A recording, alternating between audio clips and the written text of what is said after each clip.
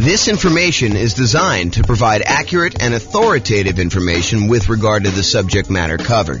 It is offered with the understanding that the presenters are not engaged in rendering legal, accounting, or other professional services.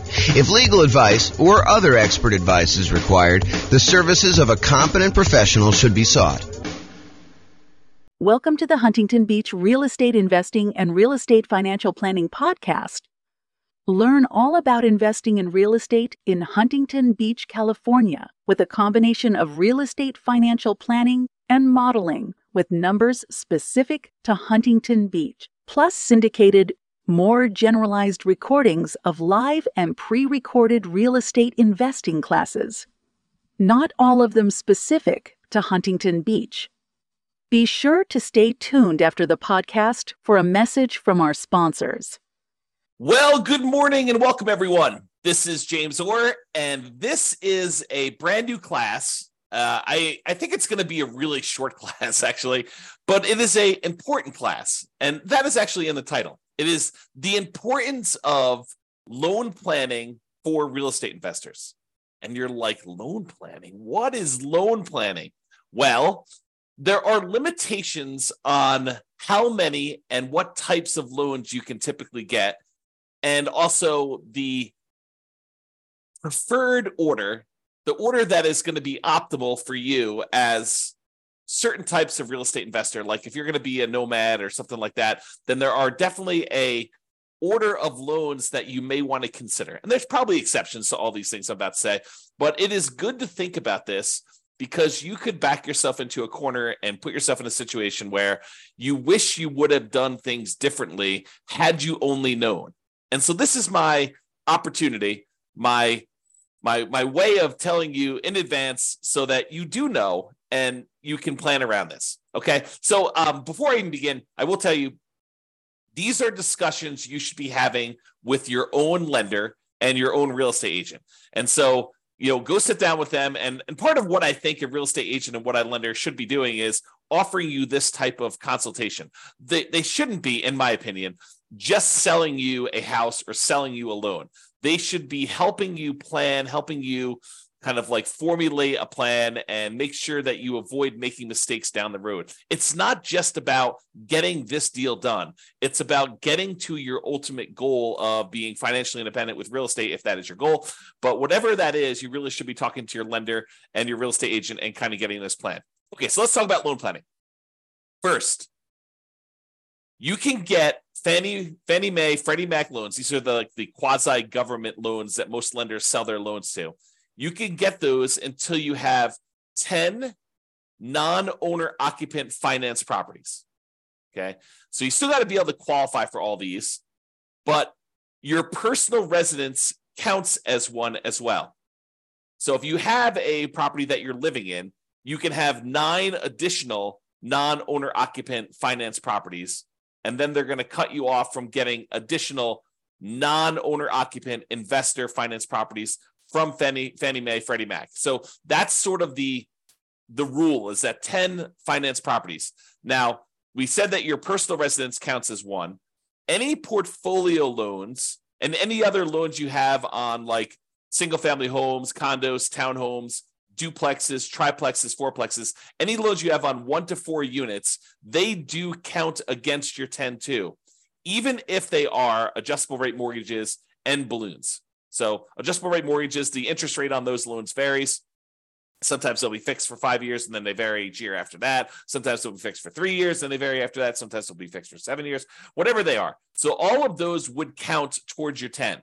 And any balloons. Balloon is like you have a loan and maybe the payments are based on it lasting for 30 years, but there is a balloon at 10 years, which means that you need to either refinance or sell the property or pay off the loan at the 10-year point in order to be able to continue with that property. Otherwise, the loan is going to be called due and they're going to foreclose if you don't actually pay it. So really those loans, the portfolio loans, any 1 to 4 unit loans, they do count against your 10. So like what if you're buying properties as an owner occupant, like a nomad, moving into the property, living there for at least a year, and then converting those to a rental property and then repeating those properties? And maybe you've done that 5 times so that you have 5 properties and you're about to move into your 6th. Well, all of those would count towards your 10 in total.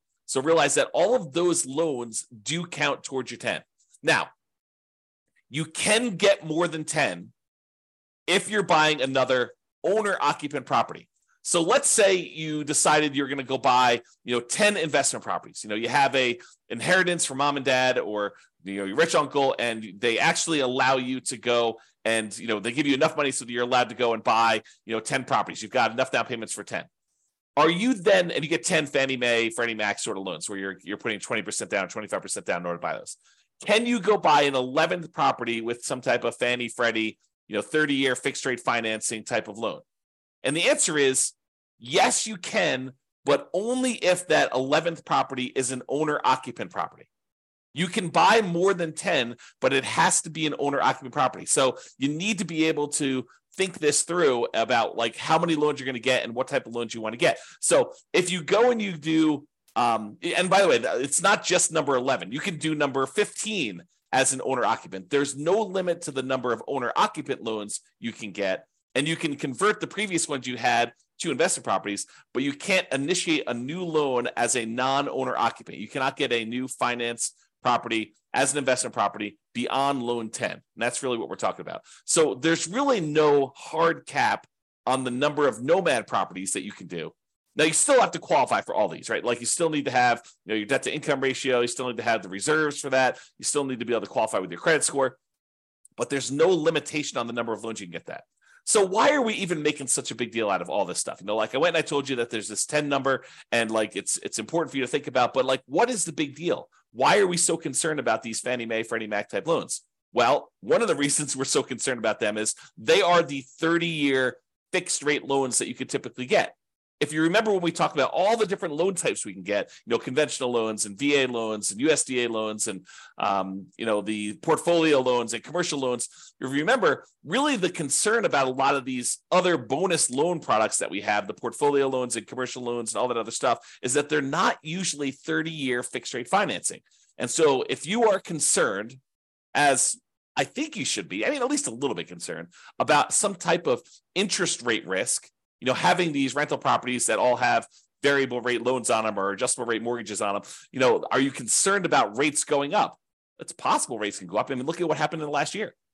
And if you think, 7%, well, that's really, really high. We're never going to go above that.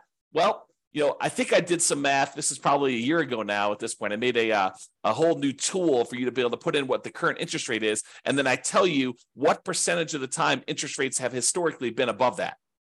And right now, I think at like 7%, interest rates have been above that like 50% of the time or more. So realize that we can go a lot higher than where we are today. And if you're getting these adjustable rate mortgages, then you have some type of at least potential interest rate risk. So these 30-year fixed rate loans that you're able to get, the 10 loan spots that you're able to get with these are really, really valuable and really, really important. So you got to be careful about that.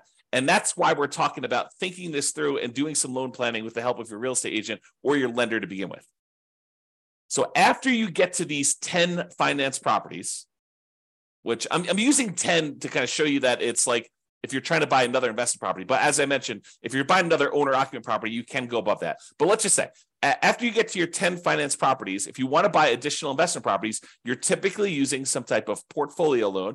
Portfolio loan, just to recap that class, but go watch the class if you want more information, is a loan that the lender is keeping on their books. They're not selling it to another quasi-government organization.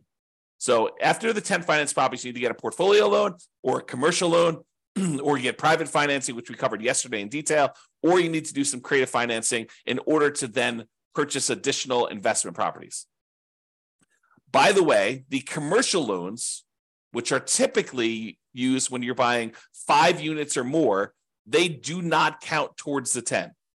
So if you have an apartment building, you bought a 50-unit apartment building, that does not usually count as one of your 10 finance properties. So there's kind of a way to kind of think about that too. So, some people might use the strategy of, I'm going to go buy whatever it is, 10 investment properties over time. I'm going to wait for the equity to kind of build up in them. Some properties going up in value, so they appreciate a little bit. You're paying down the loan, so you're paying down the debt, and your equity is increasing. And then eventually, you might use a 1031 exchange where you sell those properties, move the equity from your properties, and you go buy a 25 unit apartment building or 50 unit apartment building or 100 unit apartment building, whatever you're going to do. And then you could start back over with your Fannie Freddie loans if you wanted to do it that way.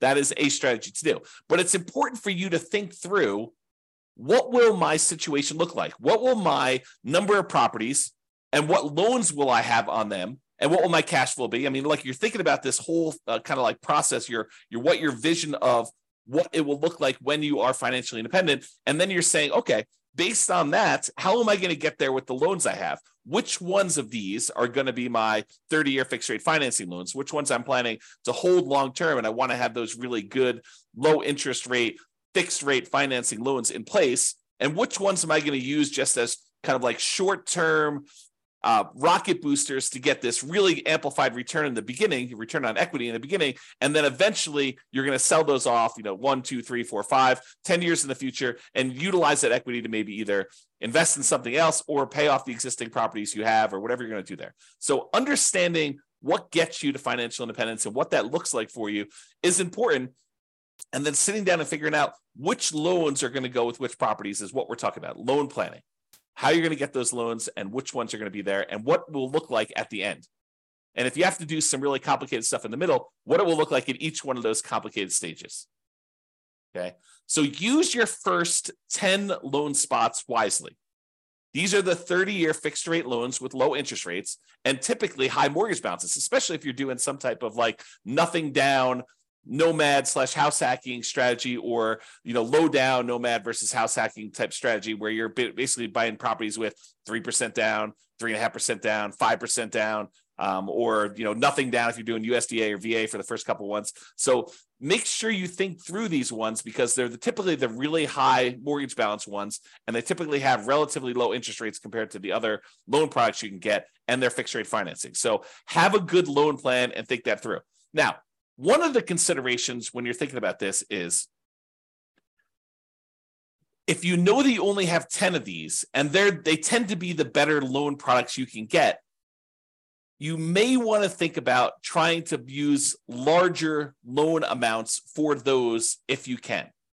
Now, I'm not sure this would be my overriding principle, but if you have a choice, if you're on the fence and it really doesn't matter if you go a little bit larger or a little bit smaller, using these in order to get a larger loan spot tends to be better. And here's why. Imagine for a minute, you've got 10 loan spots, which you do. And you could use those loan spots to go buy 10 $100,000 properties today, or you could use those loan spots to go buy 10 $300,000 properties today. If you fast forward into the future and you bought the 10 $100,000 properties and they eventually get paid off, and sure, they're appreciating and stuff like that, but we're going to assume that we're talking about in today's dollars, what they're worth. Once they're paid off, you have 10 $100,000 free and clear properties, which is about $1 million worth of property. However, you got 10 $300,000 loan spots. Now you have 10 free and clear, paid off $300,000 properties, or about $3 million in net worth. Which would you rather have? Would you rather have $1 million in net worth? Or would you rather have $3 million in net worth? I know this sounds overly simplified, but that's what we're talking about. If you take larger valued properties and larger loan balances, and you use those optimally for your fixed rate 30-year financing, that's what we're talking about. The difference is deciding which ones and which size loans you ultimately want to have paid off free and clear at the end. Okay, another little trick if you're doing these. So we've been talking about you're limited to 10 30-year fixed rate financing loans from Fannie Mae, Freddie Mac. And that is typically per person per tax return. And what I mean by that is if you and your spouse are married, even if you got all the loans in your name and your social security number, if you share a tax return, that is typically the most loans you'll be able to get, the 10. However, if you and your spouse are married and you each file tax returns independently, separate tax returns, and you alternate getting the loans, one gets one, the next one you buy, you get the other one, the next one you buy, you get it, the next one to buy, they get it. So basically they go back and forth over and over again until you have 10 loans in your name on your social security number on your tax return, and they have 10 loans in their name on their tax return. Then you can get up to 20 in a married couple. But again, you're going to want to check with your underwriter to make sure that your underwriter is interpreting the rules that way and that this is going to be okay with them. Because if they're not, maybe you check around with a few other lenders to make sure that you do this. But if you really know that you're going to want to have more than 20 of these loans, then you could plan that ahead of time and separate them out. You don't want to go like this. This might be one of the more concerning things to do, kind of like one of the pitfalls you might make is you get loans and you don't need your spouse on there to qualify, but you put them on the loan anyway, just because you want to have them on the loan. Like you feel like you're doing this together in an act of solidarity, and you decide, hey, look, I'm going to put you on the loan, so we're going to do this. You don't need to do that if you can qualify for the loan by yourself. Now, you could talk to an attorney to make sure that your estate plan is set up such that if you pass away or they pass away, that you're set up correctly. But you don't need to be putting everybody on the loan at the same time. Just take that into account if you're going to be close. Now, if you're in a marketplace where you're like, hey, look, we're talking about, like my marketplace right here. We have $500,000 properties. That's about the price of properties that you're buying for single family homes. And if you know you need, 6 of those in order to be financially independent, and you're not planning on buying twice as many as you need, then letting them grow for a while and then using the proceeds to sell off half of them to pay off the other half. If you know that you're only going to need 6, then we really don't need to do that complicated loan planning. 6 $500,000 properties will get you $3 million. For a lot of folks, $3 million of paid off free and clear properties at the end is going to be enough. Not for everybody, but I think for a lot of folks that number would get you there. Okay, if you're getting whatever it is, $2,500 a month in rent on a property, about a third of that's going to be in operating expenses. So, you're probably doing about $1,600 a month. 1,600 times 6, that's what? That's like just over $10,000 a month, adjusted for inflation. That's your net after all expenses on a free and clear property. So I think for a lot of folks, getting to $10,000 a month would be fine if they were doing that. And that would be 6 properties. So you don't need to get too complicated if that's your situation. However, if you know you want to do more than that, if you're going to say, look, I want to ultimately have 15 properties or 20 properties or 100 doors or whatever your number is, then you should be planning for this. Okay? All right. So that's what I got on loan planning. We got one more slide on the order of loans if you're doing the nomad strategy. So this is the preferred order if you're doing the nomad strategy. And let's see, Jim says, really like your calculator. Thanks a lot. Yeah, you're welcome, Jim. I'm not sure if you're talking about the world's greatest real estate deal analysis spreadsheet or if you're talking about the real estate financial planner software, but I appreciate the compliment. Yeah, you said yes, but I'm not sure which one of those. The first one. Oh, this is the spreadsheet. Awesome. Great. Glad you like that. That's cool. Okay, so nomad loan planning. So this is the preferred order if you have the ability to do this preferred order. And sometimes you don't. Like, for example, I'm going to recommend if you have the ability to get a VA loan, that's the one I recommend you get first. What if you don't have VA eligibility? What if you're not a veteran and you didn't serve in the military? You could consider joining the military and serving and getting that benefit. Or you could just say, hey, look, I don't have VA benefit. I'm going to move on to the next one. That's what I think you should do. So here's my preferred order for doing the nomad real estate strategy with loans. Okay. So if you can, buy a multifamily property, a duplex, triplex, or fourplex with a VA loan. That's a nothing down loan program that you can buy single family homes with, condos, townhomes. Plus, in addition, you could buy a duplex, triplex, or fourplex as long as you move into one of the units. So if you're doing the nomad strategy where you're moving into a property, you're living there for a year or more, and then you're converting that property to a rental, my first loan, the first property you should buy in an ideal world, and I will tell you, it rarely works out that you're able to do this in an ideal world, but I'll talk about that here in a second. So in the ideal world, you do the VA loan first and you buy a fourplex. What if you can't find a fourplex in a reasonable amount of time where the numbers work or that you have, enough of reserves or enough of your VA benefit in order to be able to get that? Well, then think about a triplex. Well, you can't find a triplex. Think about a duplex. Can't do that. Okay, but think about a single family home. Okay. So kind of like move down the line based on what you can find in a reasonable amount of time with the stuff you've got. Then, once you've got your VA property, you live there for a year or however long it takes you to save up 3.5% down in order to get the next property. And then the next one you should move from your multifamily VA property to a multifamily FHA loan. FHA is a 3.5% down loan program. You can buy single family homes, condos, townhomes, and additionally, you could buy duplexes, triplexes, and fourplexes as long as you move into one of the units. So you could do this 3.5% down FHA loan on those properties. Now, why do we do multifamily to multifamily? Because most underwriters are going to give you pushback if you try to move from a condo or a townhome or a single family home into a duplex, triplex, or fourplex. They're going to scratch their head and they may deny you the loan saying, it doesn't make sense. I don't believe that you're going to move into a property. Why would anyone in their right mind move from a really nice single family home into a fourplex? So they may tell you, we don't believe you. We're not going to approve you for that loan. So you may find an underwriter who's willing to make that exception. And as far as I know, there's no hard rule about that. But most underwriters are going to give you pushback if you try to move from a single family home, condo, or townhome into some type of multifamily property. So what we do is we start with the multifamily property and we continue to move from one multifamily property to another because that's not a stretch. Moving from a fourplex into another fourplex, not a big deal. Moving from a duplex into a threeplex or a fourplex, probably not a big deal for most underwriters. So just be aware that we try to do these multifamily properties first, and then we move on to the single family homes. So to recap so far, some type of VA loan, nothing down loan program, ideally a multifamily property with that. Fourplex, threeplex, twoplex. You can't do 5 or above. You can't do those types of loans with VA or FHA. Those are considered commercial loans, and you don't move into those. But for the fourplex, triplex, or duplex, you can do those. If you have to do a single family home, condo, or townhome, then do what you have to do. But if you can, we probably prefer a duplex, triplex, or fourplex. This is part of that loan planning, getting the big loans up front for these long-term fixed rate financing, right? So multifamily VA first, duplex, triplex, fourplex, then do a multifamily FHA next, duplex, triplex, fourplex ideally. If you have to do single family home, condo, or townhome, do that. Then after we get through those, then we move on to conventional financing, or in some really rare exceptions, if you've lived in the FHA loan long enough or the property values have gone up fast enough, sometimes you can refinance the FHA loan into a conventional loan, then do another FHA loan as well.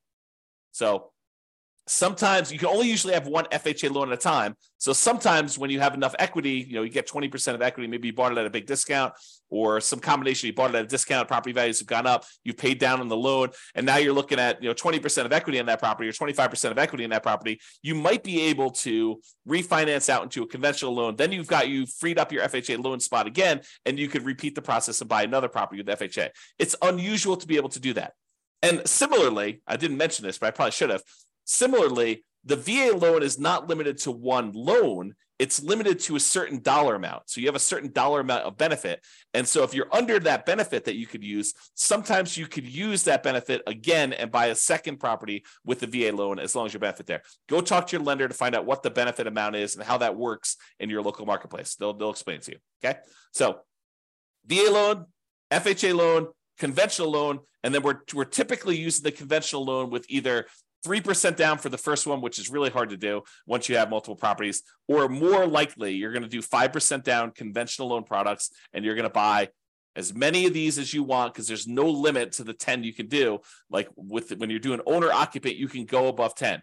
If you're doing non-owner occupant, if you were going to try to put 20%, 15% down with PMI or 20% down and buy these and not move into them, you would be limited to 10.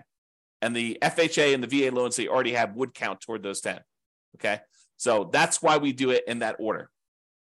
Now, owner occupant financing, what we've been talking about, moving into properties, you must move in. Now, there are some people that are going to listen to this. And they're going to be like, James, I'm going to improve on your nomad strategy.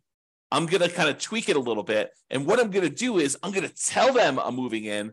But then after I close, there's going to be something that happens to me where I'm not going to be able to move in. I changed my mind, or, I decided to get married and I'm moving in with my girlfriend and we're going to share a property then. So I technically am not going to have to move into the property. And that's how I'm going to speed it up.